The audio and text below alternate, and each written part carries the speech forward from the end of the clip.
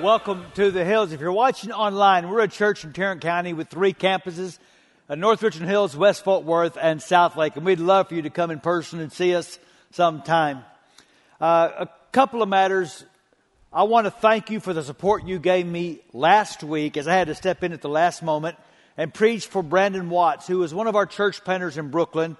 You heard me tell how they had a tragic death in their church. Yesterday, Brandon preached the funeral for 4-year-old Elijah. So we're lifting up Brandon and that church. He told his church of our prayers, and I know they're grateful. So be praying for Epiphany Church in Brooklyn in this hard season they're in. And be praying for our church. I hope you will join me the next 21 days, especially as we pray about the launch of the new West Fort Worth campus. So moving to a new campus is a big job. Last week, the vans pulled up, and you can see some of the pictures I took. That's just a fraction of all the things we had to unload. It took a big team. The halls were lined. They still have a ton of monitors to unbox and put up all over the place. And it took an effort from ministers and others from all 3 of our campuses who got together to serve. And it was just a beautiful thing to see us coming together. I do want you to notice this last picture. Would you please notice I'm carrying the big heavy chairs for the big kids, and Meyer is carrying the little chairs for the babies. Because I do the heavy lifting around here, and he just kind of coasts. But it's going to be an exciting time. December the 8th is launch Sunday. Please be praying. We think God has got big things in store. And the reason it's possible is because of your generosity. So because of our Courage campaign in the last 3 years, we funded missionaries and church plants all over the world to the tune of $7.5 million. We've totally built and paid for a new West Fort Worth campus. We have a major renovation of the South Lake campus that is needed. And we've raised a lot of the money, but not all that we need. So our goal for our last Courage offering last week was $5.6 million. $2.6 for mission work, $3 million to finish the South Lake project. Look what we've done in just one weekend. We're already at $4.5 million, and we celebrate that.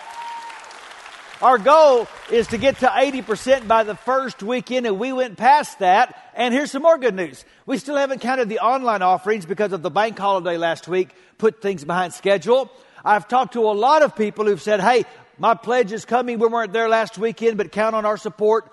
So with all that, the elders got together and prayed and felt like God was saying, go ahead, green light. So I'm announcing right now, we're breaking ground on the South Lake project this spring. And they are excited at South Lake. So be praying about that and praying that all the processes you have to go through with the city to get the right permits happens smoothly so we can begin.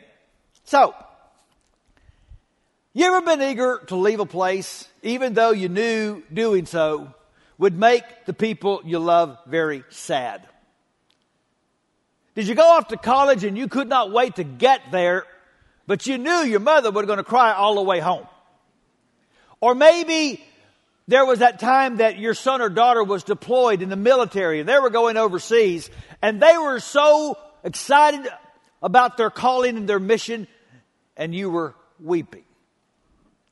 Or maybe you sent family off to the mission field. And you knew it might be 2 years till you saw them or your grandbabies again. They were so excited to go. And it was breaking your heart that they left. Or all of us who are parents can remember when our kids were little and they didn't want us to leave and go anywhere. And we needed a break from them. We needed to go on a long weekend. We needed to go on a date. And so we'd take our kids to a sitter or to a friend's house and they would pitch a fit and cry because they didn't want us to leave. But we couldn't wait to go. Okay. What we've been doing the last several weeks in this series is looking at clear statements from Jesus why he came. But you need to know that Jesus also talked a lot about leaving. In fact, what we call his last discourse, John 14 through 16, a long section of teaching before he went to the cross, 10 times he specifically said, I am going away. Look at one of those times. Now I'm going away to the one who sent me, and not one of you is asking where I'm going. Instead, you grieve because of what I've told you. Not one single disciple wanted Jesus to leave. And not for one single moment did he reconsider and think about staying. In fact, he said in the next verse, "It is best for you that I go away." So we need to wrestle with that. That there was something Jesus knew about his leaving that was essential for the kingdom to be coming. And Jesus talked a lot about this in the Gospels. You need to know Jesus was eager to leave. In fact, knowing that he was leaving gave him courage to go to the cross. In Luke 9, as the time approached for him to be taken up to heaven, Jesus resolutely set out for Jerusalem. He set his face to go to the cross because he knew he was going back to heaven. So when we think about the gospel message, we usually boil it down to 3 words: death, burial, resurrection. We need to add at least one more word, and that word is ascension. Jesus left. Look at 1 Timothy 3. Without question, this is the great mystery of our faith. Christ was revealed in a human body and vindicated by the Spirit. He was seen by angels and announced to the nations. He was believed in through the world and taken to heaven in glory. Now, you got to understand that when we talk about the Jesus story and the Jesus message, a big piece of it is he left. His leaving was just as much a part of the divine plan as his coming. And can you imagine the reception Jesus got when he returned to heaven? I was on a plane some years ago, and there were a bunch of people on that plane in military gear. And I soon learned they were men and women that were coming back after a very dangerous deployment overseas. And when they got off that plane and walked, there were just a huge crowd of people with balloons and with signs. Their warriors had come home. So when Jesus entered heaven, having battled the enemy, having defeated death, having conquered darkness, can you imagine the reception that he got? We can read about his ascension in Acts chapter 1. He went out to the country. He'd been resurrected. He spent 40 days teaching about the kingdom. And all of a sudden, he just starts going up into the air. And the Bible says the disciples were looking intently into the clouds, and then 2 angels show up. And I don't want to bag on angels, but I thought one of them asked a dumb question. He said, "Why are you looking up in the sky?" I'm like, duh. Jesus just went up there. Okay, if I'm out on a golf course and one of you goes straight up into the sky, I'm staring. I'm sorry, but I'm going to. And the thing is, watching him leave helped their sadness about him going leave too.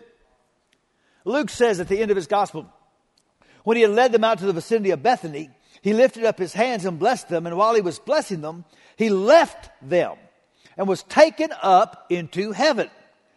Then they worshiped him and returned to Jerusalem with great joy, and they stayed continually at the temple praising God. You notice that?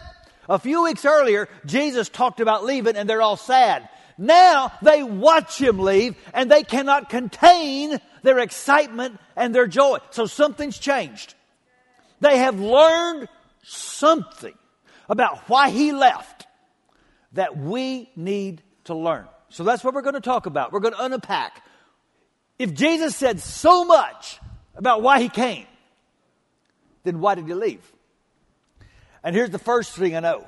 He left to declare his reign. This is big. Jesus did not go back to heaven to retire. He went back to heaven to rule. Okay, his resurrection declares that he's the Savior. His ascension declares that he is the King. Now, that's not his promotion someday. That is his job description right now. Okay, so in the very first sermon about Jesus after he left, a man named Peter preaches, and I want you to notice what a big part the ascension plays in his sermon. He said, God raised Jesus from the dead, and we're all witnesses of this. Now, he is exalted to the place of highest honor in heaven, at God's right hand. And the Father, as he had promised, gave him the Holy Spirit to pour out upon us, just as you see and hear today. For David himself never ascended into heaven. Yet he said, the Lord said to my Lord, sit in the place of honor at my right hand until I humble your enemies, making them a footstool under your feet. You see what Peter's saying? A big part of the Jesus story is understanding he has ascended. He has taken a place of honor and exaltation on a throne. In fact, the Bible says in Philippians 2 that God exalted him and gave him the name above every name. And the word literally means hyper exalt. In other words, Jesus was exalted before he came. When he came back after his mission, he was hyper exalted. Now, the reason this is big, the reason this is big is because while we know the resurrection declares that Jesus defeated death, his ascension declares the ultimate defeat of all the enemies of God. Because he's on the throne now over everything. He's on a throne that cannot be overthrown. He's on a throne that cannot be undermined. And because we know where Jesus has gone, we can pray big and bold for the kingdom to come. Because he's on the throne now over everything. And you see, we experience his reign as a very present reality through the ambassador he sent us from the throne, the Holy Spirit. Remember what Peter preached? He said the Father gave him the Holy Spirit to pour out on us. In fact, go back to what Jesus said in John 16. It's best for you that I go away, because if I don't, the advocate won't come. If I do go away, then I will send him to you. So here's what this means, Christian. This means that you are supposed to be experiencing daily the reign of Christ over everything through the ministry of the Holy Spirit. There's no reason for any person who has been saved by Jesus to be in bondage to any illegitimate sovereign. Jesus is Lord. Jesus is King. He has sent the Spirit so that you don't have to be in bondage to anyone or anything. Ephesians chapter 1. I also pray that you'll understand the incredible greatness of God's power for us who believe him. It's the same mighty power that raised Christ from the dead and seated him in the place of honor at God's right hand in the heavenly realms. Now he's far above any ruler or authority or power or leader or anything else, not only in this world, but in the world to come. Why did he leave? He left to take his place on the throne to reign over everything. That means he is over anything that's trying to take you under. So there's a pastor and a writer named Bob Morgan. Tells a story. During World War II, there was a Dutch family. The father was a pastor. And they felt it was their duty to try to harbor Jewish fugitives. But the Nazis found out. Soldiers burst into the door, arrested them, put them on a cattle car, headed to one of the concentration camps. Jam-packed with masses of people, not knowing where they're going to go. Will it be Buchenwald, Dachau, Auschwitz? All they know is that their future is bad. Separation of family, illness, starvation, death. They go all night on that train. The train stops, they get out, and to their absolute surprise, they are in Switzerland.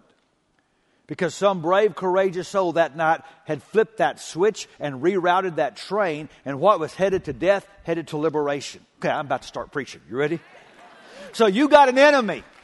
And your enemy wants to put you in bondage to depression and despair and decay and ultimately death. And you got a king on the throne that can reroute the path you're on. I love 11:30 service. 8:30 and 10, they give me little white golf claps. You people know how to praise. Thank you so much.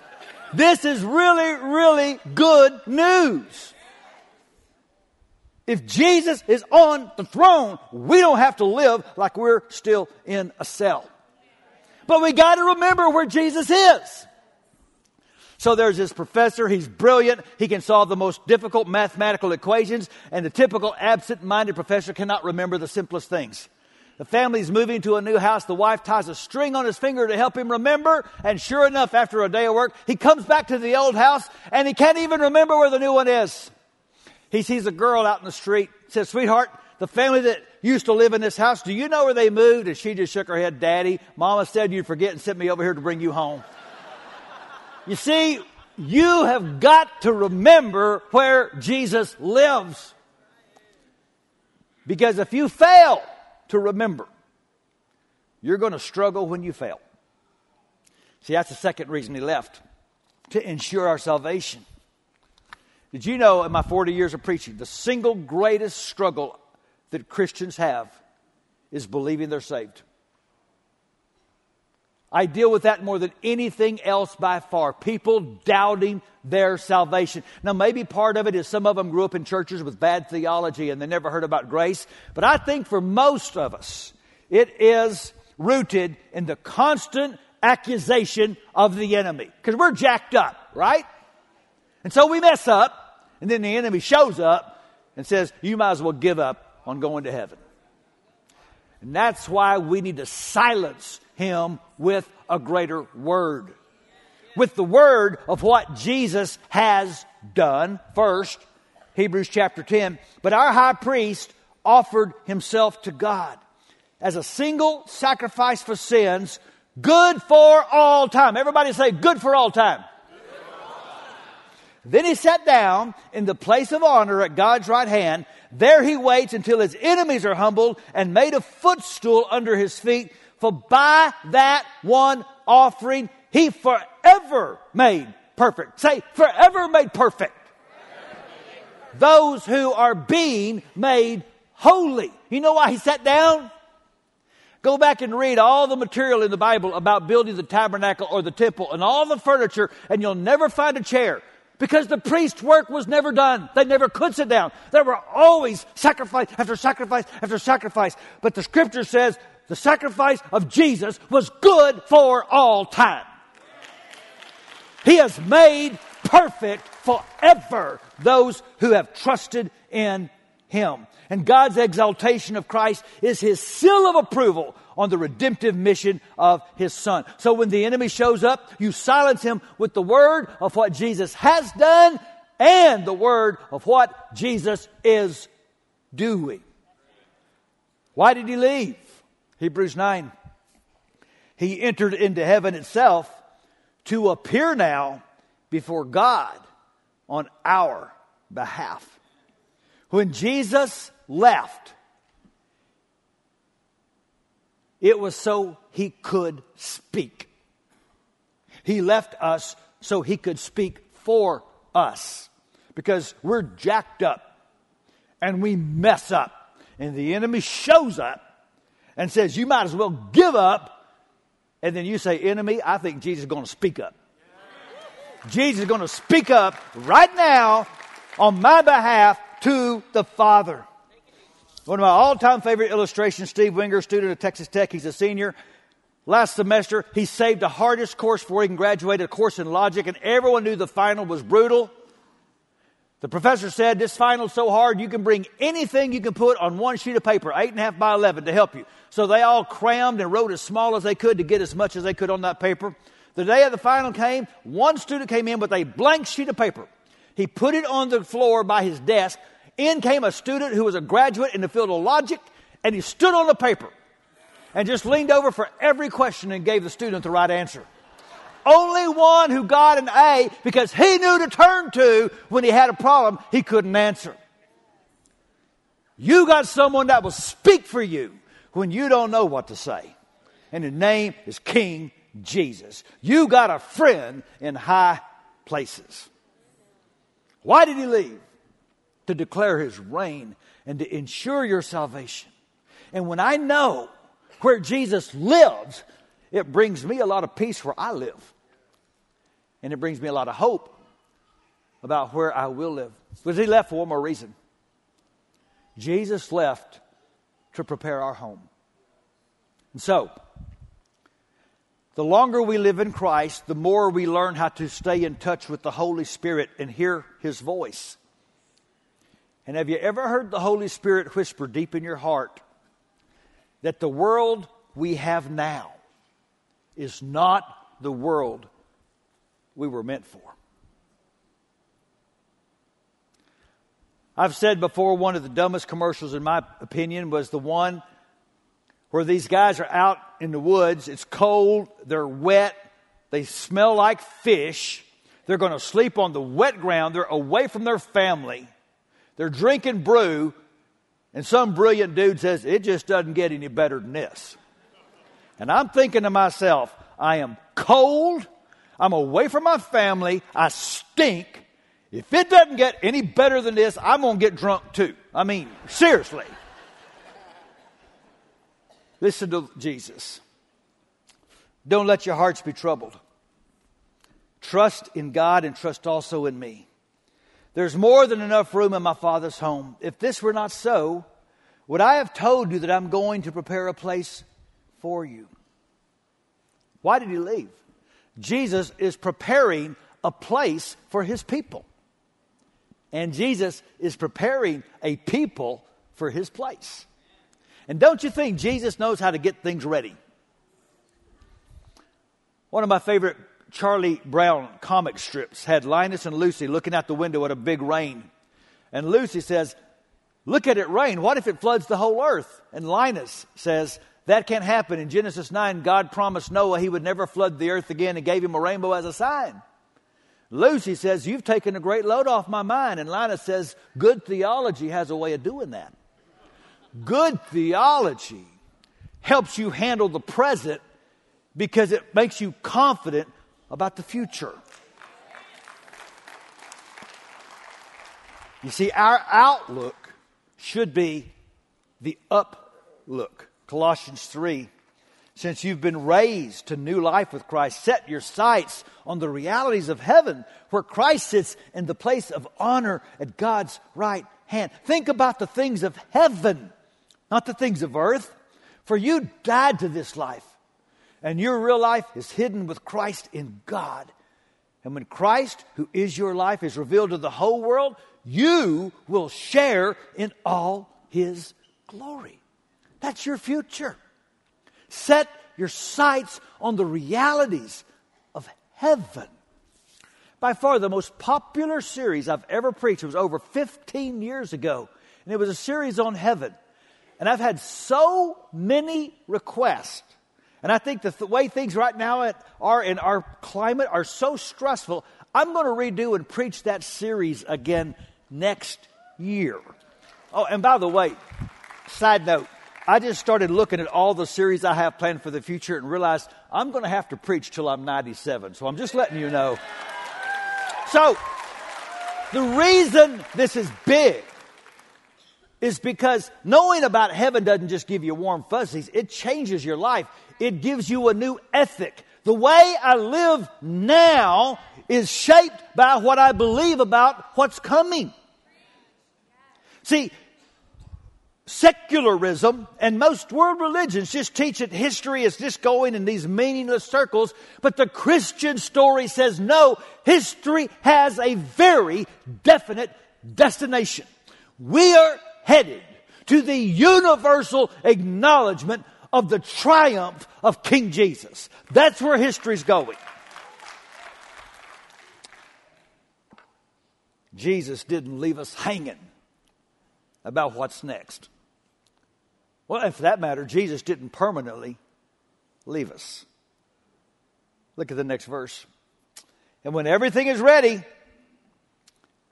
I will come and get you, so that you will always be where I am. Now, I told you, Jesus was eager to leave. Now maybe you know why. But you need to know Jesus is eager to return.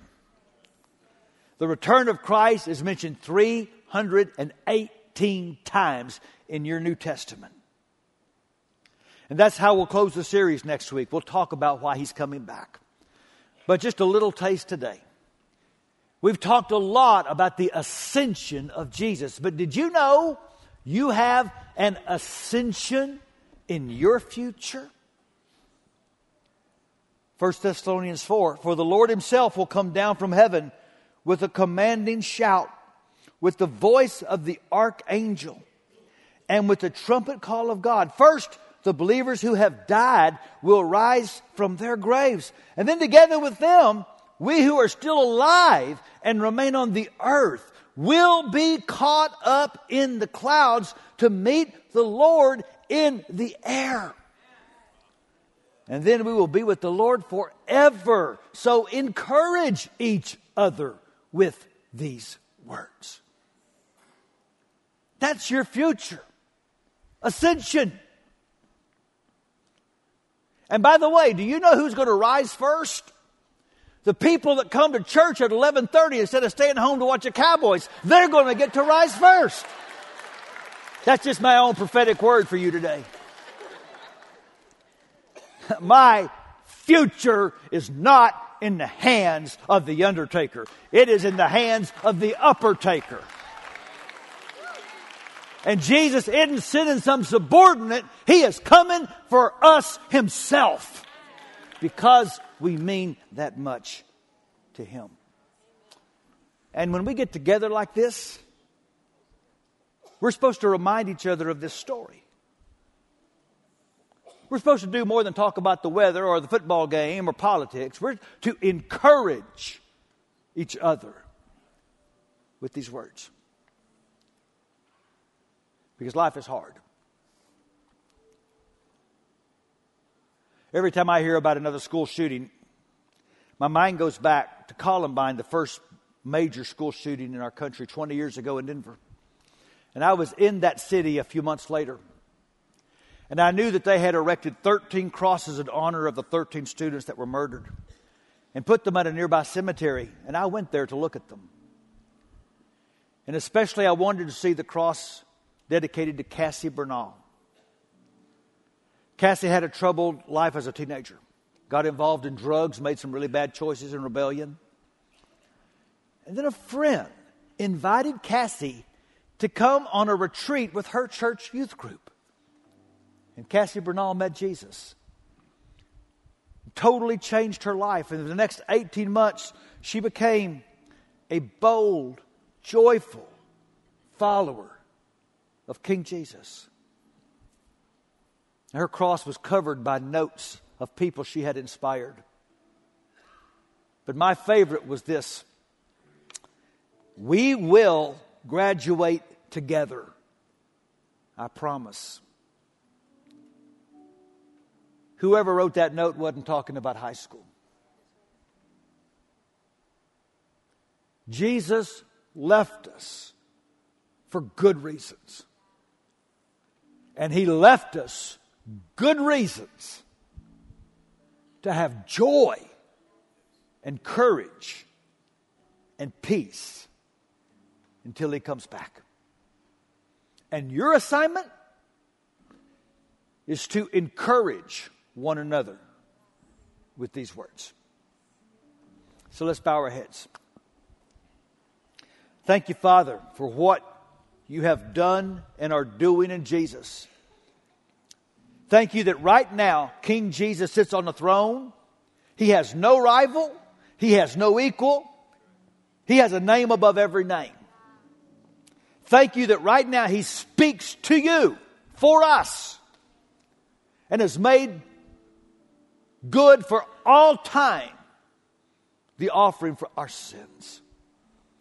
Thank You that He's getting things ready and that He's coming for us Himself. Thank You, King Jesus, for leaving and for promising to come back.